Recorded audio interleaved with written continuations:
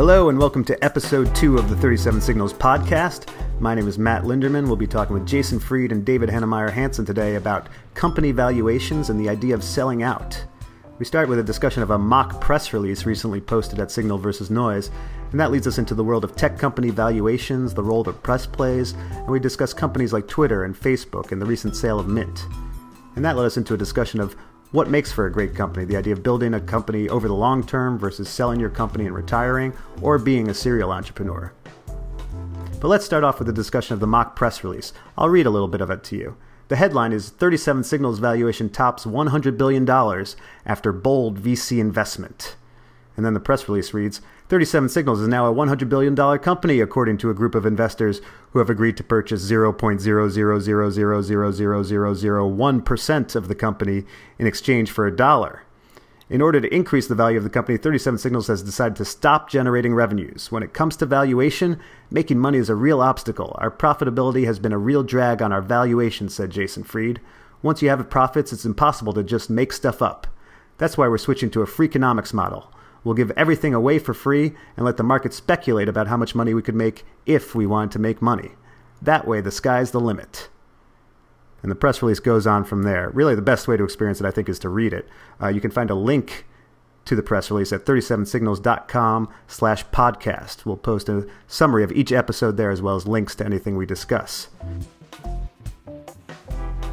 So what's the story behind this mock press release? Well, here's Jason. The whole kind of thing that's going on in the tech world, which is sort of a repeat of the late 90s, I think, these ridiculous valuations for companies that don't make any money, or even some of them don't even have any revenue. And it wasn't about any one company in particular. There's a lot of examples of this. If you read ridiculous sites like TechCrunch and those kind of sites, you'll see just talks about valuation all day long, about they raised this round, now they're worth this much, and raised another round, now they're worth that much. And it's just kind of silly. So we thought that we'd kind of have some fun with it and write a press release about someone investing in $1 in us for a certain small percentage, making us worth $100 billion. And it got a lot of traction. It was really fun. In fact, a lot of great comments. A lot of people got the joke. Some people were really offended by it, as usual. I think the people who were offended by it, I think that shows an interesting. It gives an insight into sort of an industry ethos right now, where people. If you're offended by something like that, which is clearly just a fun, like tongue-in-cheek, goofy thing, then I feel like you're being a bit self-conscious and a bit worried about the model that you're actually following. If you think that that's a threat to your model at all, so that was kind of interesting. But it got a lot of play. It got a lot of write-ups. Got some press off of it, which was fun too. But fundamentally, it was just to make a point, which is valuations based on things other than revenues and profits are kind of ridiculous, and that was the idea. I think there's also an aspect to it of the idea that charging money for a product can actually decrease the value of your company because all of a sudden reality is there, as opposed to when you don't charge anything, then you're still in fantasy land where anything is possible. That too. Yeah, so part of the press release was that we said we would stop charging for our products because it was interfering with our valuation. So that was one of the parts that people really seemed to like as well. That was requoted a lot. And that's true. I mean, you can look at some of these companies that are valued with enormous valuations, and if they actually had any revenue, those valuations wouldn't stand anymore. So, in fact, it's to their advantage not to make money if they're playing their valuation game, which is also kind of ridiculous. So, but anyway, that's kind of what happens in this business. It seems every decade or so, it seems to get like this. And do you, as a target for who we were going after, do you see it as being the press and their coverage, or is it these other companies that are sort of playing this game, or the VC people, or is it an entire culture? I think it's the whole circus. I think that there's way too many constituencies or constituents of this circus that are just too happy to play along. But I put most of the blame actually on the journalists here, especially journalists in the sort of the tech or financial industry, that they should be picking this stuff apart. Like, if there was any critical reporting on a lot of these deals, they would be exposed for how ridiculous they really are. And I think it's way too often that somebody's just basically reprinting the press release coming out, oh, we raised a Series B round, and now this company is worth ridiculous number. Like, go behind the numbers, poke at what they're actually basing this off. and expose it when it just looks phony, as it does in way too many cases when people are using these fictitious metrics to measure the worth. Oh, we don't actually have any revenues, but we have eyeballs. I mean, eyeballs was sort of the stereotypical metric used back in the .com boom and bust, that all that matters was just getting eyeballs. And now people are sort of using a similar set of fake make-believe metrics that don't really mean anything, but that's all they have, because they don't either want to go the revenue route just yet, because those numbers might be depressingly small and they wouldn't be able to get those evaluations, or they just don't have anything else to go with. So you come up with these bullshit numbers instead that can be twisted into meaning whatever it is. And it goes in the same way of some of the other evaluation numbers I've heard for company sales. So company doesn't have any revenues. How do you price it out if you want to buy it? One number I heard was $1 million per employees. Like, how is that not just the most ridiculous thing ever? Why would you want to basically reward a company for just hiring people? Like, that's the worst thing you should be rewarding people on. Like, efficient companies run with the least amount of employees that they can possibly have to get maximum amount of revenue. So just buying a company and paying them for how many warm bodies that they put in seats is just absolutely ridiculous. But nonetheless, that has actually happened. That has been a metric used for this. And it's ridiculous. And it should be exposed as being ridiculous. And I think that's sort of what annoys me the most is just the hands-offness of this, that nobody's calling this bullshit. And nobody, especially journalists, are just taking that critical angle on it. I don't understand why that's not happening more. Yeah, and I don't really, I don't blame the companies so much if they feel like they want to. I mean, I'm not a big fan of raising money, as we've discussed many times. But if you want to raise money, fine, and that's fine. If someone's going to give you a big valuation, that's fine. Like, it's not really your problem.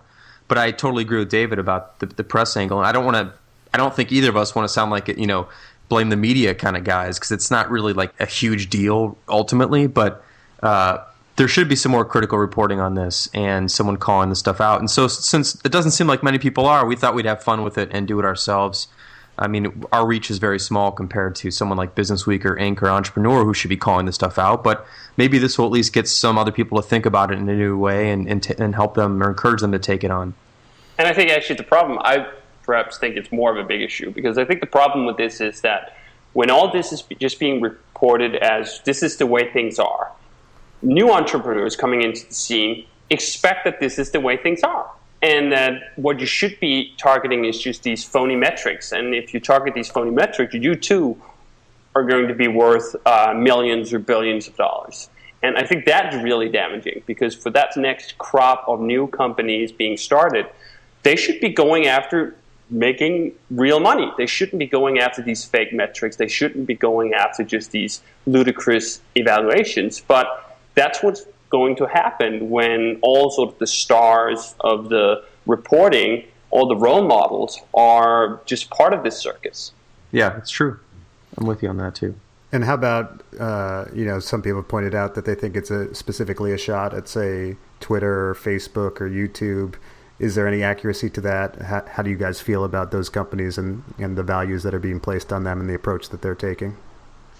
Well, the timing was obviously curious. A lot of people pointed that out when we released the press release, our fake press release on the day that Twitter announced their big funding round, which made them worth $1 billion. But actually, we've been working on that press release for a couple weeks and had the idea for even a little bit longer than that. It just happened that we released it the same day that they released theirs. We just release stuff when it's done, and it happened to be done on that day. So, and if we would have waited 3 days, it wouldn't have mattered. The people would still draw the same conclusions, and I think that's kind of the point. If people are drawing those conclusions, doesn't that say something? That we're talking about ridiculous valuations and people say, this was about Twitter. Well, it really wasn't about Twitter, but if you want to connect the dots and make it about Twitter, that's fine, because Twitter is one example of many companies that I think have ridiculous valuations. Now, that doesn't mean I don't like Twitter. I like Twitter a lot, actually. I think the product's fantastic. It's a great, great product, but it's not a great business yet. It may be a great business. Who knows? But it's not yet. And so I don't see how Twitter could be worth $1 billion or more. Just from a purely business perspective.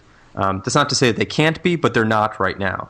Facebook at least appears to have some real revenues. They don't seem to be profitable yet, but no one really knows either. They're private. But, I mean, to me, I think Facebook's kind of the real deal, and they're going to be around for as long as they want to be around. And YouTube apparently is losing money for Google and has always been losing money. I don't know the details. I don't think anyone really knows the details either. So it's kind of hard to comment on it. But, those are just three of the sort of high-profile examples. But again, if you follow tech news closely, you'll see lots and lots of examples of companies raising money and then seeing their valuations skyrocket, especially when they don't have any revenues. So anyway, that's kind of the point. It wasn't about any specific company. It was just about an idea in general, and there's certain poster children that apply, I think, better than others maybe. And there was, one specific company that you did discuss recently was Mint and their sale to Intuit. And, you wrote a lengthy post sort of, bemoaning that sale. Like, why don't you tell us why you thought it was a bad thing? Well, the one thing I'll say is it taught me a lesson, actually, about writing, and that is I should stay focused on one topic. And the main point about this, the Mint thing was that the sale disappointed me. And first of all, let me just say, of course, that if an entrepreneur wants to sell their company, they should do that if that's what they want to do. I wouldn't ever say don't do it if you don't want to do it. So it wasn't really a dig on the entrepreneur himself, but the idea that the next generation, the great companies that appear to be the leaders of the next generation, are kind of aimed at selling their companies makes me a little bit worried, because I just don't know whatever happened to the next generation kicking the shit out of the old generation. Who are the great new companies that are going to be around in 10 years if all the great ones are selling out in a few years to the old guys? Where's the next Apple? Where's the next Amazon? Where's the next, even on the, there's a bunch of them, obviously. Where are they? I'm not going to go through a huge list, but where are they going to come from if they're just kind of selling out? And one of the problems is that a lot of these new companies aren't making any money, so they have to sell. And they're also funded by venture capitalists, maybe even more than one round. If you start getting more and more rounds in, there's more and more pressure to sell. And so what happens is you build all these new great companies that seem to have great products and everything, but they can't stay around. They can't stick around because they're physically incapable of doing so. All the pressure is pointed towards selling and exiting. And so I just don't know where the great next generation of companies is going to come for. So that was the main point of the post. But in the beginning of the post, second paragraph, I think I had a couple sentences ripping on VCs, and that's kind of where most of the additional fodder came from. And I think had I written the article again, it wouldn't have been about VCs at all, because that's not really the point so much as my main point was what's going to happen to these new companies, or where's the next generation going to come from if they keep selling early. I do think the VC point makes sense, whether or not in this particular case it was about them encouraging the sale or not. As soon as you take VC money on, you sort of have you're strapping a time bomb to your back in terms of getting out. And that time bomb is going to be programmed usually in 3 to 5 years. Some liquidity event, which, by the way, I fucking hate that term. Liquidity event. I mean, how much more bullshit can you get about something like just selling your company? So I apologize for using that. David, I totally agree with you. I was just talking more about this particular post. I agree with that. I mean, when you don't know necessarily what was going on in that boardroom, it's hard to speculate on it. Although I don't think it's out of the question to speculate on things. Obviously, this is commentary coming from an outsider, and it's being presented as such. But let's leave that point behind. I think the main point about the VCs is that I think it's absolutely true. As soon as you take VC money on, the likelihood that you're going to end up in a sale rather than just running your company as a private entity for the next 20 years is going to, of course, go way up. There's very few VC-backed companies that end up running it like that. And today, especially, because in the past you could go IPO. Apple took a round, of course, and Microsoft took a round, and other companies take rounds. But interestingly enough, I believe that Google, Apple, and Microsoft only took one round of funding, if I remember correctly, because they're actually making money and they didn't need to take any more. And they had a public route, so they can stay their own company. And today, it seems like the IPO market is dead for now and has been for a few years. And who knows when that will change? So the only route for VCs to get out is to sell, which is why the point was that even if the entrepreneur himself decided, if Aaron, I think is his name, decided to to sell the company on his own right. The entire model makes that idea slide into your head a little bit earlier, I think, just because there are encouragements, just because the model itself encourages you to sell. Absolutely. And I know, David, that's something you've written and talked about, this idea that, a lot of entrepreneurs have a fantasy of selling out one day and taking their millions and going off to an island somewhere.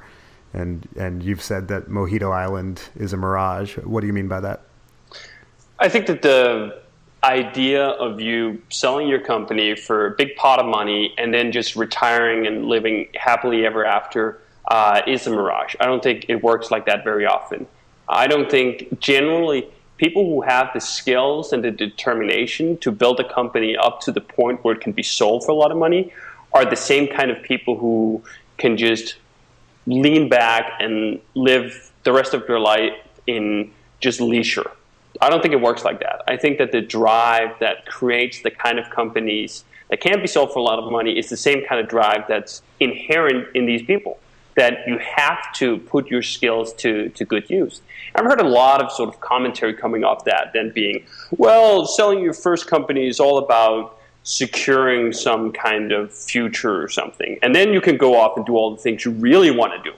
What? Why aren't you doing the things that you really want to do? And I actually don't think that's true for very many of these entrepreneurs who do build great companies. I think it's very hard for you to build a great company if you're not working on something that you're actually truly passionate about. And I think a lot of this commentary is coming from people who just, for whatever reason, don't necessarily have that determination to make it happen, and perhaps don't like their day job. So they can sort of empathize with the idea that, well, I sort of don't really like work, so if I had the chance to just sell my company and then do what I really wanted to do, of course I would do that. And that's just not a comparable situation, because that's not, in my mind, how most of these entrepreneurs find themselves. And I think it's a false dichotomy, too, that either you're going to sell your company for a lot of money to somebody, or you're risking it all, and there's no way that you're ever going to be rich and do all the other things that you would. Like, how do you think most companies in the world got to the point of being massively profitable and having sort of wealth created? That was running a company and taking revenues and taking profits out of that company. But of course, because we are in this culture, this tech culture, where the whole notion of even having a profitable company sort of seems like a magical pony, that I can see how that then factors into it. Like, why would I want to keep my company when the idea of it being massively profitable seems so foreign?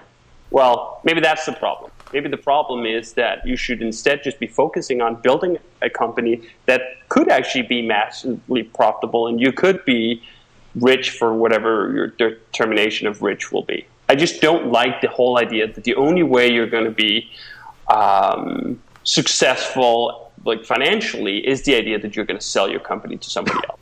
This is something I actually just talked about at Startup School. One of my points was similar to that, which was that I think in our business, a lot of especially young entrepreneurs think that wealth, and of course these terms are all relative, wealth and rich, and everyone has their own levels of what that means, but that they think that has to be given to them by somebody else, that they have to be anointed, that someone has to tap them on the head with a magic wand, either that being a company that buys them or a venture capitalist who puts a lot of money into their company, that they can't do it themselves, that they need permission from somebody else to be wealthy or financially independent or whatever it might be.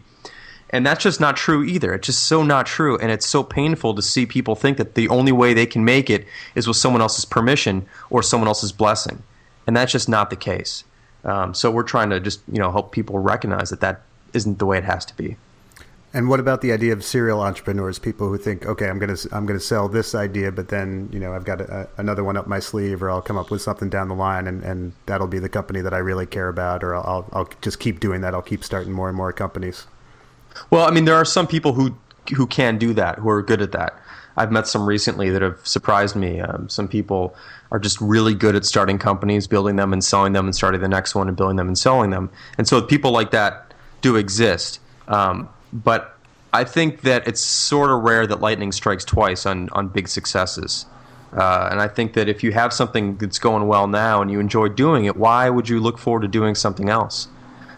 Just keep doing what you're doing, and this could be your life's work. The idea that your life's work is somewhere down the road doesn't have to be the case at all. And the other thing is that you don't have to get failure out of your system. People talk about you fail first, you get all your failures out early, and you fail a bunch of times, and you'll eventually succeed. And I don't think failure is something that you just simply get out of your system.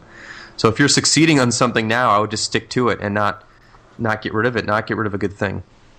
And I think the other point is why do you get to the point that you want to sell your business and get out?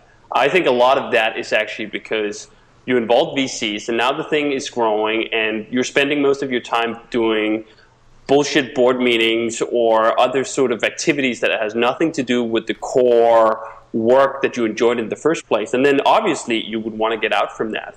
Instead, I think that a lot of companies could just choose to stay at a size that's interesting for them to do.